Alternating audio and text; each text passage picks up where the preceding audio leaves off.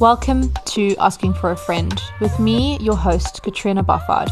I'm a clinical sexologist, psychotherapist, and sexuality researcher, and this podcast covers any and every topic relating to sex, intimacy, or relationships that you might feel a little too embarrassed to ask about.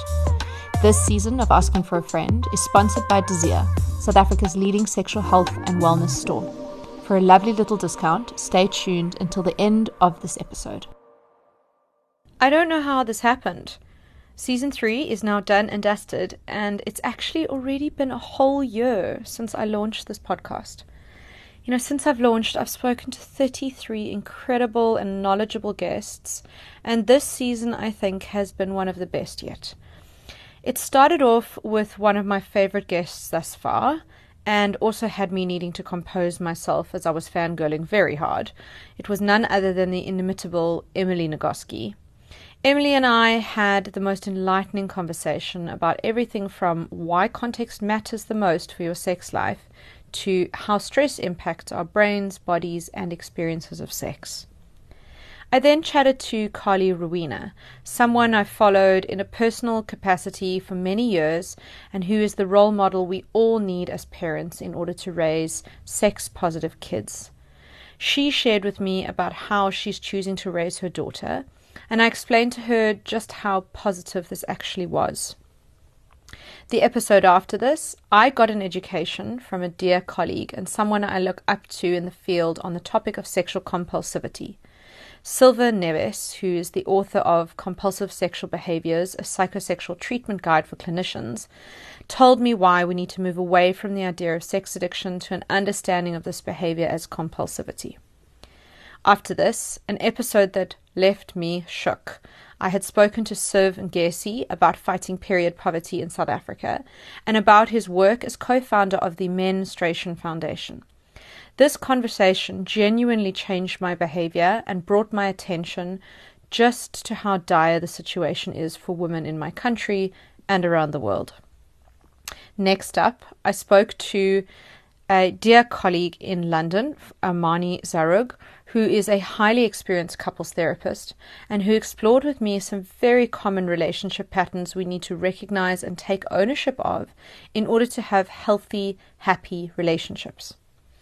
Then we were already halfway through the season, and my guest mid-season was Claire Bourne, a hugely respected and experienced women's health physio who joined me from London for one of the most common questions, to talk about one of the most common questions that I get asked.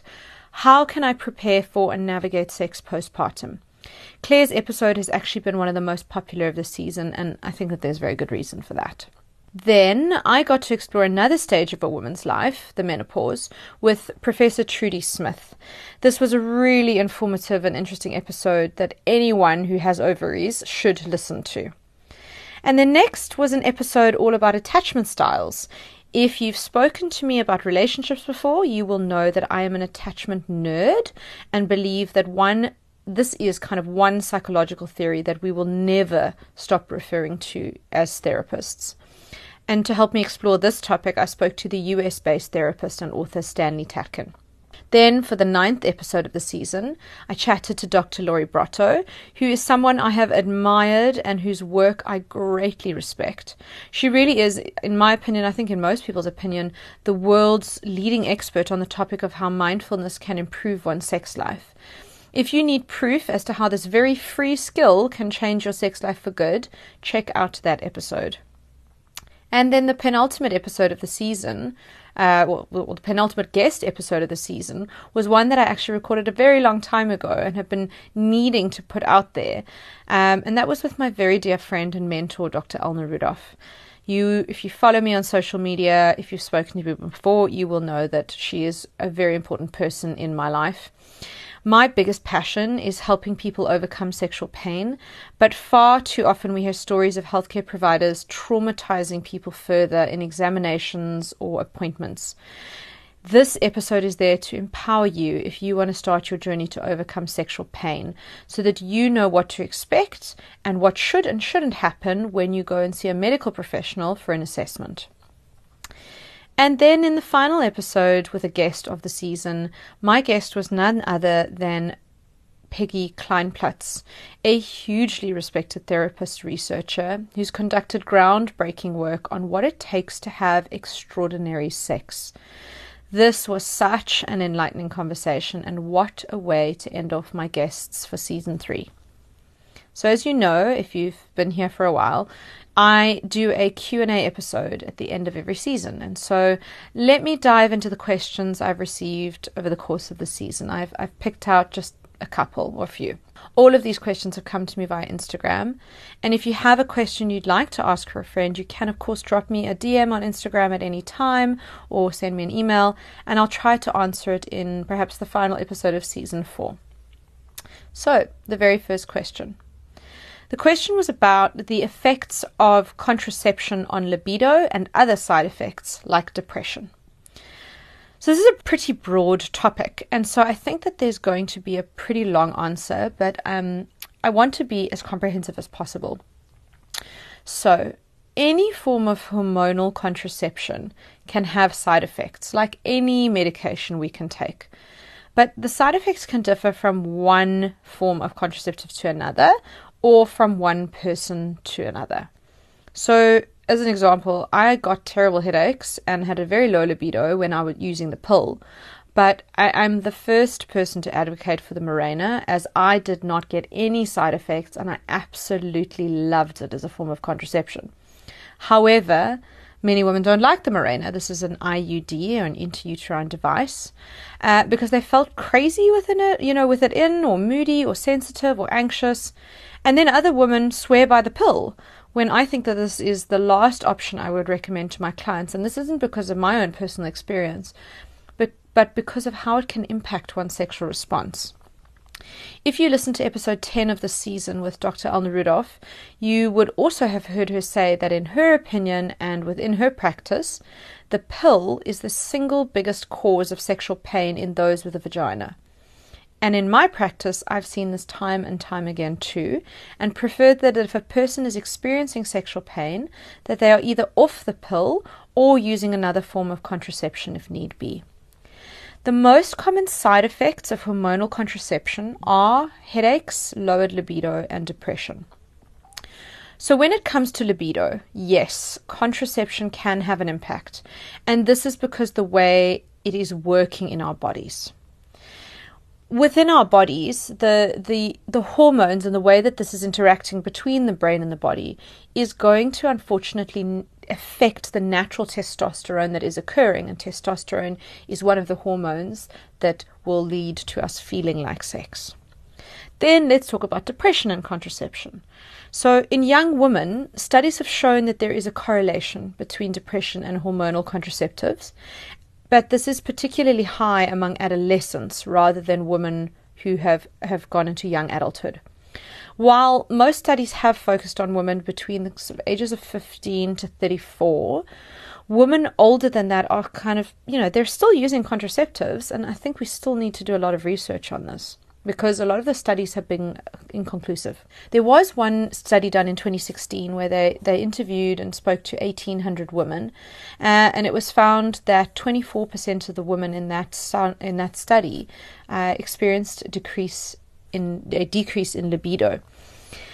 The form of contraceptive that is the most problematic is the injection, and this has also come up as being the worst for side effects. With contraceptives like the ring, the NuvaRing, the patch, and the injection, these all have a higher risk of causing blood clots, and then next the pill. But just to say about the injection, I would advise women, particularly in Africa, and you'll understand why I say that in a second, I would advise most women, if not all women, to stay away from Depo-Provera, which is the injectable contraceptive method, because it has been found to increase one's risk for contracting HIV by up to 3.4 times. It's really shocking. So, on to the second question.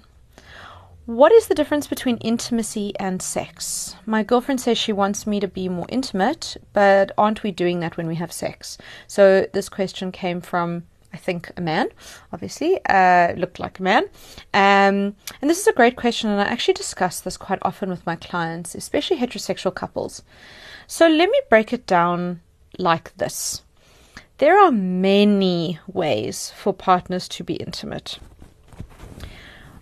You can be intimate through a meaningful conversation or laughing together. You can be intimate while cooking or eating a meal together. You can share intimacy by complimenting one another or buying your partner something thoughtful. You can be physically intimate through affection and small touches here and there. Intimacy is physical, sexual, emotional, spiritual, intellectual, and even social. And sex is just one form of intimacy. Partners can be intimate with each other in many ways, many different ways. And it's actually really important for relationships that there is an intimacy outside of sex. If sexual intimacy is the only form of intimacy in a relationship, it's like trying to bake a cake without turning the oven on and waiting for it to reach the desired temperature. The cake is it's either just going to stay as it is, or it's going to cook unevenly and be a total flop. And sexual arousal is actually mostly dependent on other intimacy that takes place between partners outside of the bedroom and sexual intimacy. So the more energy and effort you put into connecting with your partner when sex isn't happening or wanted, the more you will both likely be open and willing to have sex and be sexually intimate. It's also really important for many people to have intimacy outside of sex, as there are many people who feel closer to their partners in ways that are not just physical. This is really important, I think. So, for example, one partner may feel closeness and intimacy with their partner when their partner shows, say, authentic interest in a project that they're working on, as an example. But then another person may experience intimate moments when they see their partner looking after their children. And someone else might feel closest and most intimate when they are kissing their partner rather than when they're having sex. So for the guy who asked me this question, I want to encourage you to speak to your partner about this and do it with curiosity. So ask your partner in what ways and behaviors do they feel intimacy in the relationship. The chances are it's different to how you experience it. Now, once you know what intimacy looks like for each of you, you can both put an effort to increasing intimacy across different areas of the relationship, rather than intimacy only happening when you engage in sex. Okay, the third question. Lockdown has been tough on me mentally and our sex life especially. We have both been working at home since March 2020, seeing each other in pajamas most days, not making much effort like we used to. Oh, do I relate to this one? How do we recreate the intimacy of being together while we are always around each other and together? Well, I know that a lot of people are going to want to know the answer to this question. And I thought long and hard about the best way to answer this question, and I hope that this is going to be useful to a lot of people listening. So I love this question because it's a little different to the questions I've been asked so much over the last 19 months. People have asked me nonstop, like, what can we do to keep things exciting while we're locked down at home? But this question is speaking about recreating the intimacy of being together. So for me, I love this because it's not just speaking to the excitement and the fun, but also to the connection and the intimacy. So one thing for sure is that there is no human unscathed emotionally by this pandemic by now. Everyone has been affected in some way. And what I'm hearing from couples is that this has been, in general, the hardest season of their relationships thus far.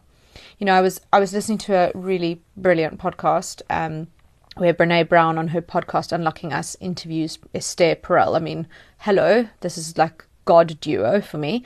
And even Brene Brown was saying to Esther that this has been the hardest time in her 35-year marriage that her and her husband have ever experienced. So speaking of Esther Perel, I want to talk a little bit about something I learned from her when I heard her speak in South Africa in 2019. It resonated beautifully with me, personally and professionally. And I use the idea in my work with couples and even in corporates all the time. In relationships, we go through stages, cyclical stages, right? We go through connection, disconnection, and reconnection. It's a cycle.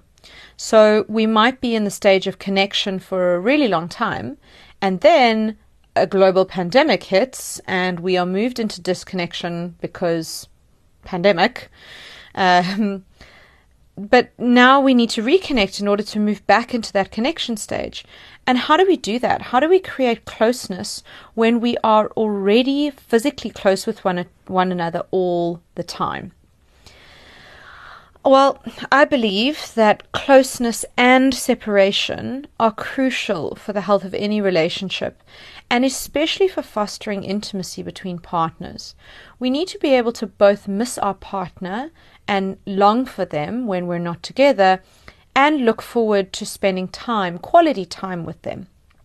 So I think that the most important thing here is actually about intentionality. We need to make a real effort. We need to plan for and be intentional with the ways we reconnect. I know we all want things, or you all want things. I've learned to give this up. I accepted this a long time ago, but that you all want things like this and sex to be spontaneous and effortless. But honestly, the sooner you accept that they aren't and that they require consistent effort, the sooner you're better off in your relationship. So being intentional with how and where you create intimacy. This requires thought, planning, communication, and effort. So I actually suggest that you make a list of things that help you feel more connected to one another. Sit down and do this exercise together. You might have different things on your list to your partners and vice versa, and there might be some things similarly that you agree on in terms of the reconnection. So once you've got this list, what helps us to feel connected again? Turn off the TV, put away the phones, please. I really can't stress this enough. Your relationship and your eyes and your brain will thank you for it. And plan when you're going to do these specific things to reconnect. Actually have an action plan. Obviously, you need to plan things that you can do together. If you've gotten into the habit of eating every meal in front of the TV every night, try and choose 1 or 2 evenings a week that you set the table, you sit down for a meal together, maybe you light a candle, you put music on, you talk and you engage with each other more deeply and intimately. Plan a recipe that you could cook together. Play a board game afterwards. Do brunch on your balcony if you have one.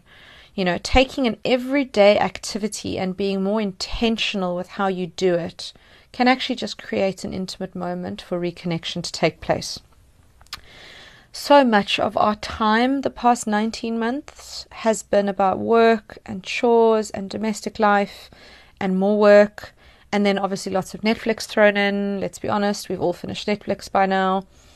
So you have to really work to create intimate space within your homes, to create intimate time you share, and work to ensure that being physically together is also because you want to be, not because you feel like you have to be. And finally, the fourth question. I'm feeling pretty inexperienced and unconfident about sex. I'm newly single. She says I was with this guy for 4 years and he's the only person I've slept with. Now I'm dating again, but almost avoiding hooking up, which I would actually like to do, because I'm worried that they will think I don't know what I'm doing or something. Any advice would be awesome. Love your podcast, by the way. Well, firstly, thank you. I'm so thrilled you're enjoying the podcast. Honestly, when I hear you're happy, it makes me really happy. So, to give you some context, this is a listener is a woman, heterosexual woman, and so I'm going to speak here to those who identify as women. So, first off, awesome that you want to explore sex. Remember to please always use a condom. And I sound like this, like the sex granny who's like, always use a condom. But no, you do. You need to always use a condom. And if you need to also be on a contraception, I'm not sure if you are, then you need to get on it sooner rather than later. Now, something that's crucial to understand is that pleasure is a learnt response. And I'm not sure from your message if you're comfortable with and familiar with giving yourself pleasure, but if not, this is where you need to start. So knowing what sort of touch you like makes a big difference to hitting the mark with pleasure when you're with a partner. I want to recommend, and I can't recommend it highly enough, the site OMG Yes. Even if you know your body well, check out the site. It is well worth it. I highly recommend it for anyone who has a vulva and a clitoris. So let me assume then that you are familiar with what you like. And when you do get it on with somebody, then there are two things that are crucial and important that you do. Number one is that you do not assume he knows how you like to be touched. And number two is therefore you have to ask for what you want. I think that the biggest mistake we make is thinking that a new partner will know what we like, or that it will be exactly the same as it was with the previous partner. Now, it might seem daunting to tell him what you like, but trust me, it's short-term discomfort for a far better experience overall. When you're telling somebody what you like, you want to be gentle in how you direct your partners. Saying what really turns you on is X or Y.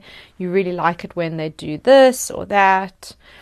If they are doing something that doesn't feel good, suggest something else that they could do. I promise you that almost all sexual partners want to see that you are enjoying yourself. And what is the point of keeping quiet and not having fun?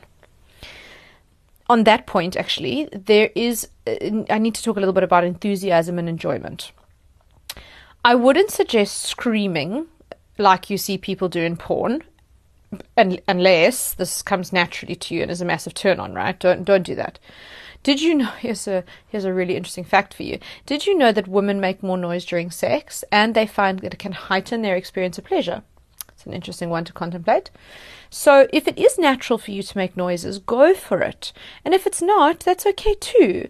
But don't try and muffle your noises or your breathing if you're feeling kind of self-conscious about that. Go with whatever naturally happens in your brain and your body and what they want and need in the moment. Then let's talk a little bit about moving and movement. So again, move your body with your partners in a way that feels natural. Don't try to fake it or put it on. Rather just kind of try and go with a rhythm, because most women prefer rhythmic sex with clitoral stimulation.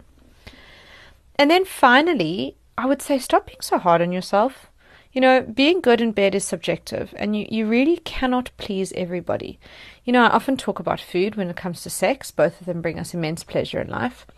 But not everybody is into the same food. And so if it doesn't feel right with a partner, don't sweat it. It's not going to be right with every single person. Sexual chemistry is either there or it isn't. But the more, I guess the thing I would say I want you to focus on is the more you tell yourself that extraordinary sex has nothing to do with positions, noises, toys, how your body looks, and so on. Please take a listen to the previous episode I've done on this to find out what extraordinary sex does look like. The better your sexual experience is going to be. So, just like that, season 3 is done. Since I launched this podcast, I have released 36 episodes and I have loved every minute of it. This is a passion project for me. And when I started it a year ago, I didn't think I'd be getting the incredible feedback I've been getting from you all. So thank you. Please keep it coming in. It keeps me motivated to go and do further seasons. Season 4 of the podcast is going to be back in early 2022. And I've got some incredible guests talking to me about everything from the science of sexual desire to birth trauma, from trans health care to kink. If you are loving this podcast, it would mean the world to me if you could write a little review for it on either Apple or Google Podcasts. The more people that do this, the wider the reach the podcast has, and the more people can engage with topics we really need to speak more about.